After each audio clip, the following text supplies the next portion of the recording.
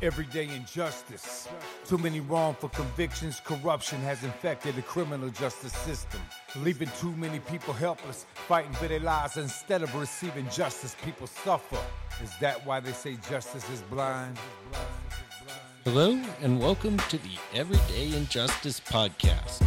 I'm your host, David Greenwald. For the past 10 years, we have operated Vanguard Court Watches in California, including San Francisco, Sacramento, and Yolo counties. Our goal? Expose everyday court injustices, and now, more broadly, shine a spotlight on injustices in the entire criminal justice system, in the form of wrongful convictions, police and prosecutorial misconduct, and mass incarceration. This podcast hopes to take it a step further and highlight criminal justice reform on a national level. Everyday injustice.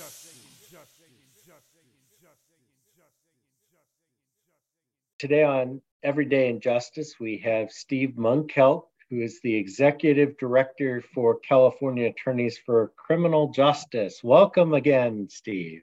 Thank you, David. It's nice to be here.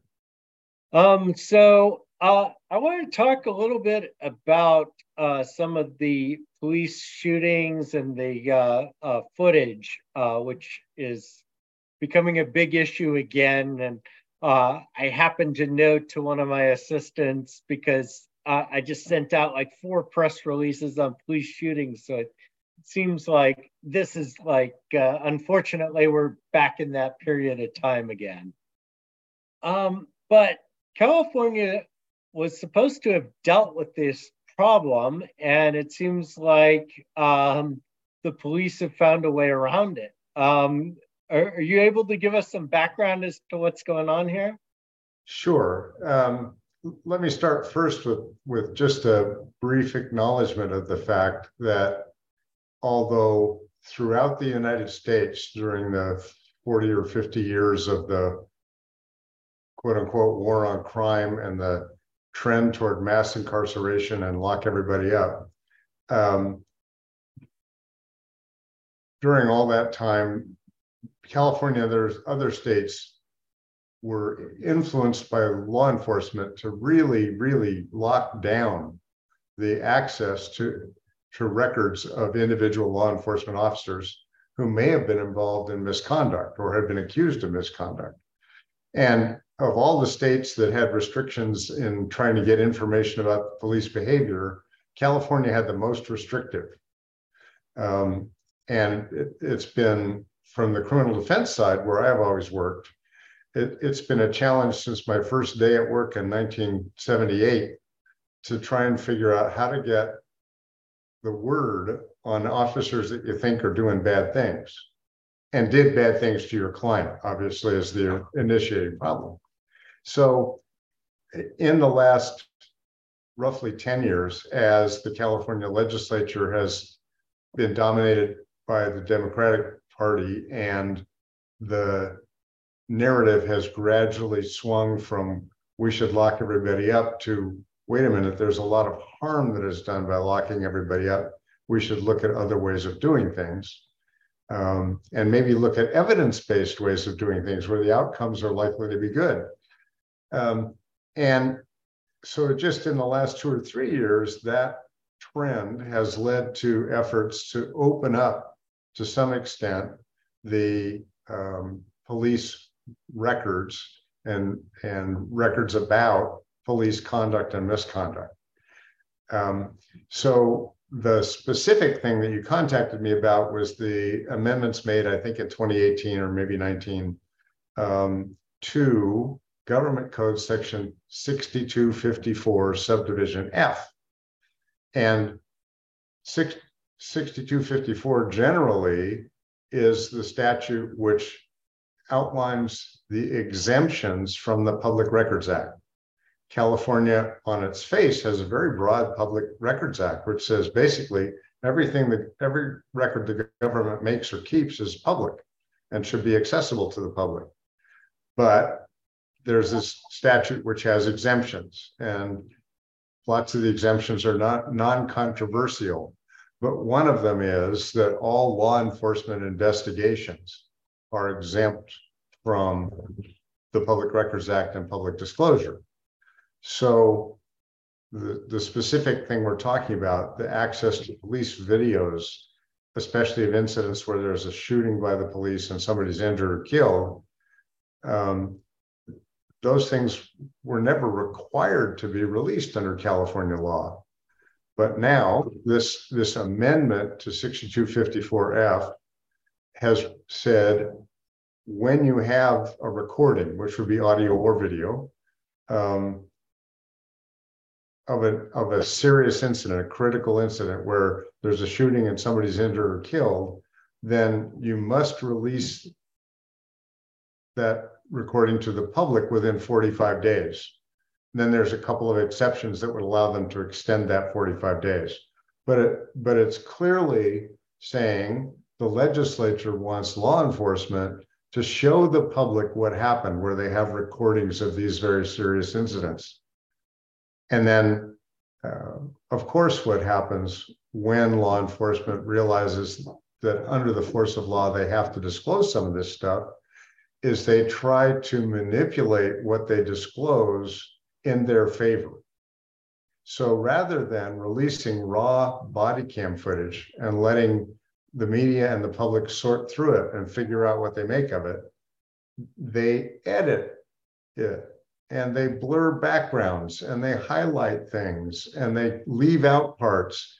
And that's not even talking about the part while the recording is being made, when officers turn their equipment off in violation of departmental rules, or turn off the audio, or the other things that are done as gamesmanship on the street. But even once you've got that recording, when law enforcement realizes they need to release it, of course, they wanted to create the best possible impression about the way law enforcement handled the situation, and they do. Yeah, so that seems like it shouldn't be legal. So why are they able to get away with it? Well, there's a couple different answers to that. One is it's difficult, time-consuming, and expensive to try to enforce a legal standard like this or legal provision like this.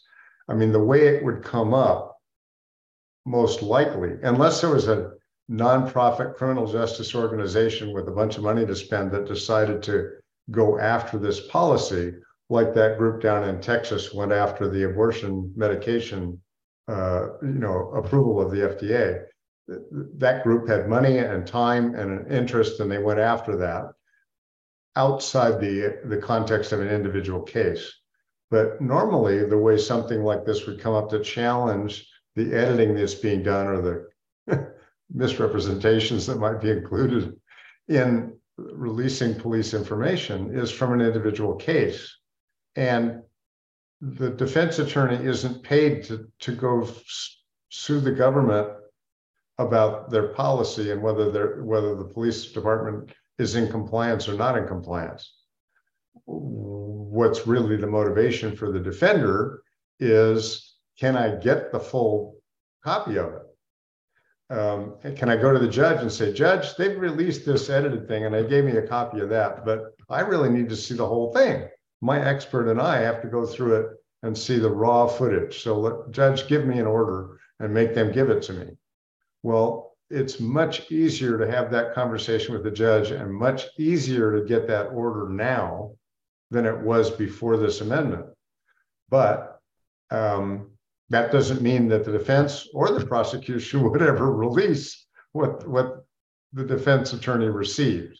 And to some extent, and in many cases, the defense would have its own desire to keep some of this out of the public media storm anyway, because the more public information gets thrown out about a case, the more difficult it gets to pick an unbiased jury if you get to a jury trial, which obviously doesn't happen in every case, but where there's been a shooting and a death or serious injury, the trial is more likely than in a DUI or less serious matter. So, I mean, it seems like there are two separate issues here. So obviously, you're looking at the world, at least partially, through the lens of criminal defense. And I understand you probably have a broader view than just that, but in your professional view. So, I mean, from that perspective, is this law working? And then I'm going to ask you about the public perspective after you answer the first part. Well, the fact that you have seen enough videos released that you know you have complaints about what they're doing with them shows that the law is working. Okay? We're getting a whole lot more released a whole lot sooner than we did before. And that's a good thing. Right. And then from the public's perspective, though, the idea is, you're expecting that, okay, police incident happens, Fox 40 gets a hold of it. They show clips from it that you're getting, a relatively reasonable and accurate depiction of what happened. Well, and that's part of where, to the extent there's a distortion in what's presented, that exacerbates the concern about poisoning the well of the jury, basically, and building public opinion based on a misrepresentation or distorted picture of the facts. And of course, when we see a video, our brain and our experience tells us, oh, this is what happened. And that's not always the case. So they're actually hiring, it sounds like, professional video editors to actually go in and comb through these things. Well, and that's better than having an officer trained to do it. And frankly, there are a whole lot of LAPD, in particular, people in their tech divisions that could do this sort of stuff. But hiring an outside expert to do the editing before it's released, if that expert is responsible, they are going to have less bias in the editing they're doing than the typical officer.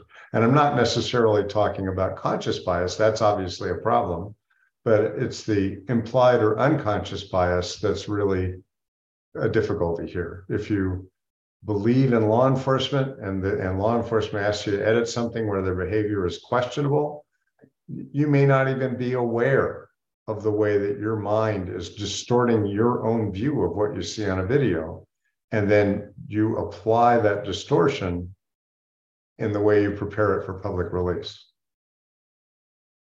So shifting gears slightly, I mean, from your perspective, are the videos actually getting out to the public in general? I don't know. I haven't been exposed to any report on how many incidents there have been and how many videos been released in a timely way. And frankly, I don't know if anyone is trying to accumulate that data. In California, the most likely group to be putting some resources into that would be the ACLU, but there are a couple of other nonprofit criminal justice organizations that, if they had the resources, would want to know that information too. But I haven't seen anything on that, so just don't know. I do remember that when there have been several laws that have actually loosened up some of these regulations, and one dealt with video, but one also dealt with police reports and other stuff. And so I remember when that became active, all these organizations, including ours, filed records requests to see what we could get. But I don't know, I haven't followed up to see if that's continued regularly. My impression is that there are still a number of media organizations that are regularly putting in Public Records Acts for police misconduct issues, which would have previously been exempt from public disclosure, but now can be accessed through the Public Records Act. and I haven't had any direct experience with the requests that have been done under that expansion of the law, but my experience with law enforcement generally is that they try to avoid releasing everything, and they're not always afraid to lie about what they've got or don't have. But realistically, that's an exception to a general rule that they usually will follow the law. Yes, well, one of the ones that we requested, I don't remember when this was, it must have been 2018 or something like that. But basically the police department said, oh, sorry, we threw everything away. When did they throw it away? Oh, right before the law became active. Well, then that would be a good example of corruption, public corruption, not personal corruption. Yeah, I agree. You know, the other interesting thing is that, and I forget the statute, but now the Attorney General's office is, I guess, required to review all officer-involved shootings. And so there was one report from November from CalMatters that said that they had looked at 36 fatal shooting cases since July of 2021, but only 3 have they provided any kind of records for. So CACJ supported and helped to get that amendment passed that requires the Attorney General to take a look at fatal police shootings, basically. We wanted a stronger law, but in the legislative process, there's often compromises that you have to tone something down to get it through. Again, I haven't seen a report on overall how that process is going, but I know that the Attorney General did establish a unit to deal with those situations. And the whole point was to have somebody outside the local department and the local politicians reviewing the conduct of those officers. Because we have seen from all over the country and hundreds of cases now, there's enough public information out there to know that a police department does not honestly investigate its own employees. Yeah, unfortunately, what happens with these laws is not only do they get watered down through the legislative process, but there's kind of this second bite of the apple where they're supposed to be funded to a certain level, and then they end up cutting back on the funding. And so in this case, I believe, off the top of my head, that they've only, the AG's office has only gotten half the funding of what they were expecting to get. So I think it was supposed to be, I want to say like 500 million, and they got like half of that, which sounds like a lot of money until you start breaking down what that actually buys. Yeah, the full funding is always a problem, and also the follow through is always a concern, and then the impact, or another area where there can be mission creep, I guess is one phrase for it. But at least in this period in California, there's still enthusiasm in the legislature for trying to get these reforms to work properly. On the other hand, there is a significant minority in the legislature that wants to go back to the old lock them up mentality. Every year there are multiple bills to roll back Prop 47 and take what are now misdemeanors and make them back into felonies and all that sort of stuff. So it's not like there's ever an end point to this process. It's like the tide rolling in and rolling out again. Yeah, and I think last year when we talked, that was kind of the basis for our conversation. How are things going in that respect? Have things kind of calmed down or not? You mean in the legislature? Yeah. Yeah. Hard to say this year yet exactly how it's going, because we're still in the first phase of committee reviews in both the Assembly and the Senate, where bills are going through the Public Safety Committee in each house. Most of our bills that we're supporting or drafted in support have gotten through their first step of committees, but a number of bills that we oppose have also gotten through. A lot of the bills we oppose have gotten killed, but by not getting through a committee.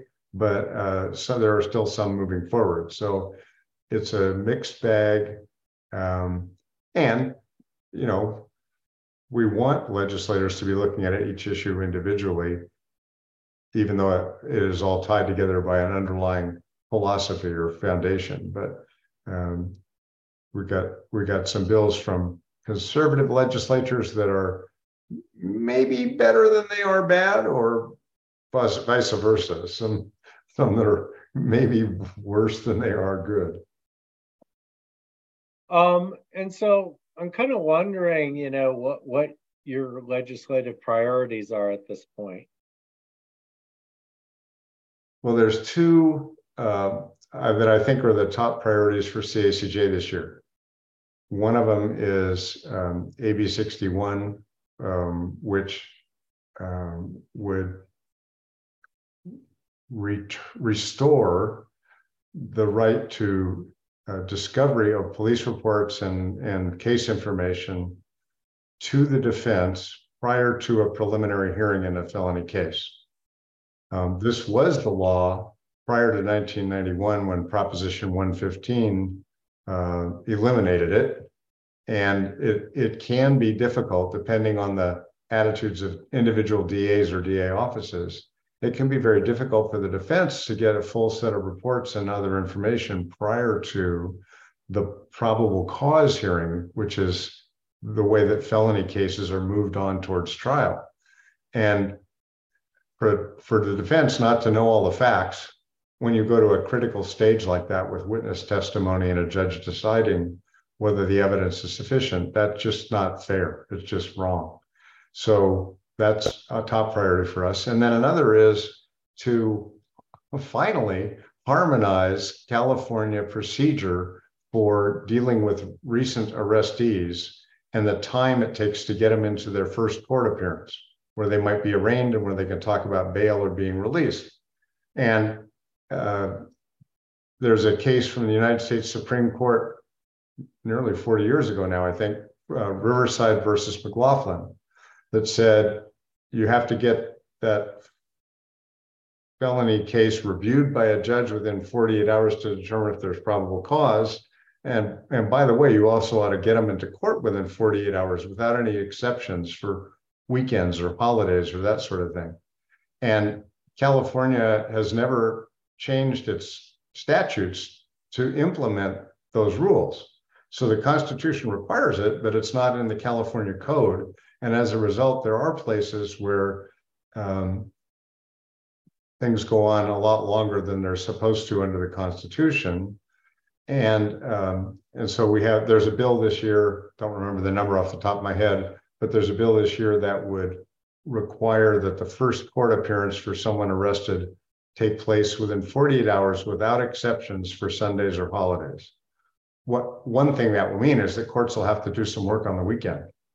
But that's frankly, in my view, better than having someone who should be released while pending their charges, or where the evidence isn't really even sufficient to hold them at that stage of the case. They shouldn't be sitting around 3 to 5 to 8 days waiting to get to a judge for that to happen. That's where people lose jobs, families break up, all kinds of bad things happen. So California will be going back to the days of night court and weekend courts. Could well be. And of course, one challenge for getting that bill through is that we anticipate that the Judicial Conference will probably oppose it strenuously on the basis of cost. Right. I figured that would be the case. It's interesting. I thought where you were going to go was to kind of tighten up some of the guidelines as to speedy trial, because they've had all those problems in San Francisco and elsewhere where people have been languishing in custody for, in some cases, over a year without it going to trial. And so there's all this pressure on them to plead out because they can't get a hearing. Yes. And that's another area where there are statutes and cases interpreting the constitutional requirements that should be very helpful to the defendants, but many of the trial court judges seem comfortable with reinterpreting precedent and the language in the statutes to avoid the necessity for dismissing a case because it's been held too long and that sort of thing.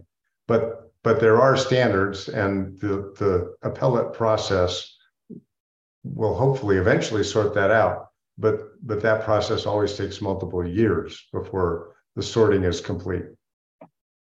Now, it's interesting what you talked about. It was AB 61, is it? I think so.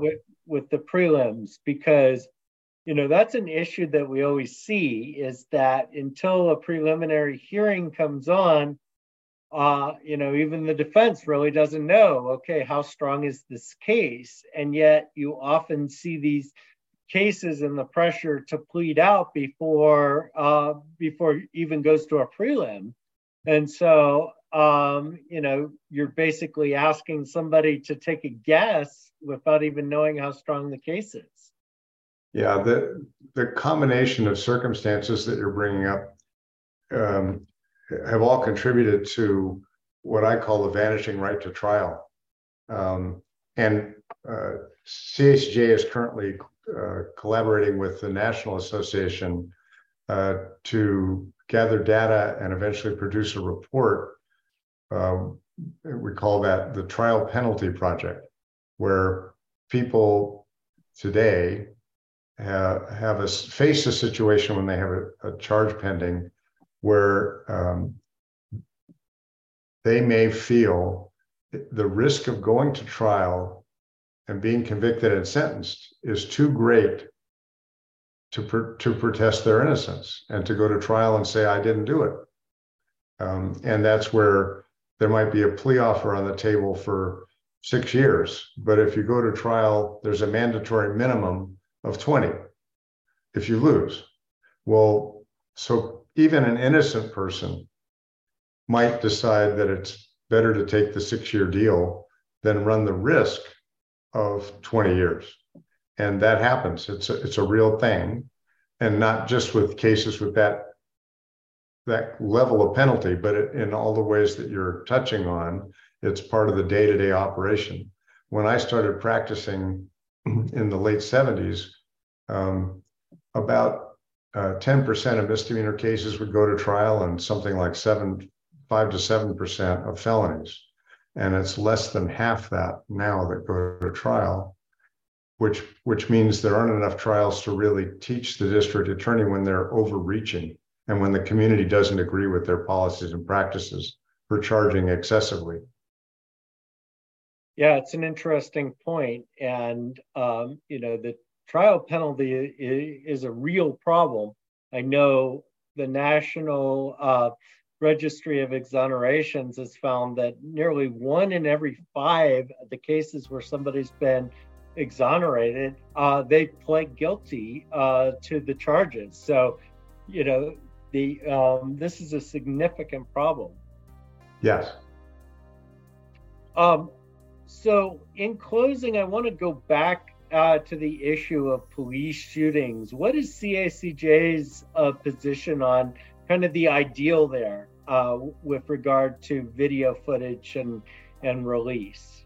Well, CAC doesn't have an official position, but based on my experience and my involvement in the legislative committee and CACJ, I think it's fair to say that we would support an amendment to this requirement for disclosure that required the raw footage be released in some fashion as part of any disclosure.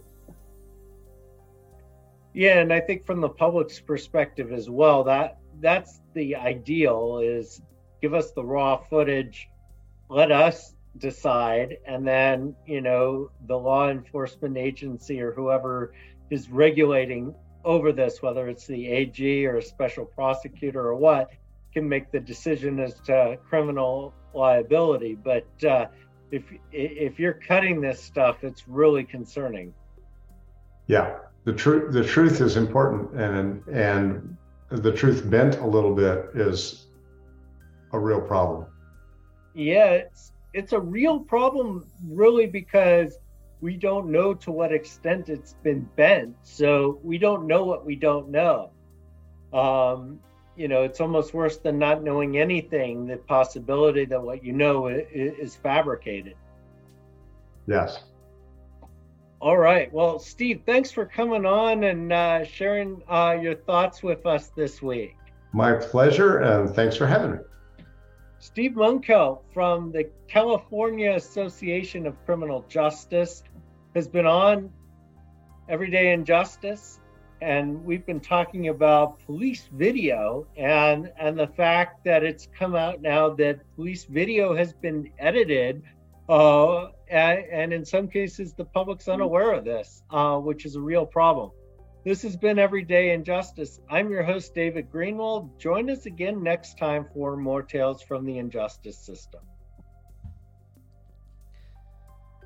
Thank you to George Powell and Norman Mousequake Barrett for the use of our opening, Everyday Injustice. You can see more of George's music at www.justiceforgeorgepowell.com. That's Justice for George Powell, all one word, .com.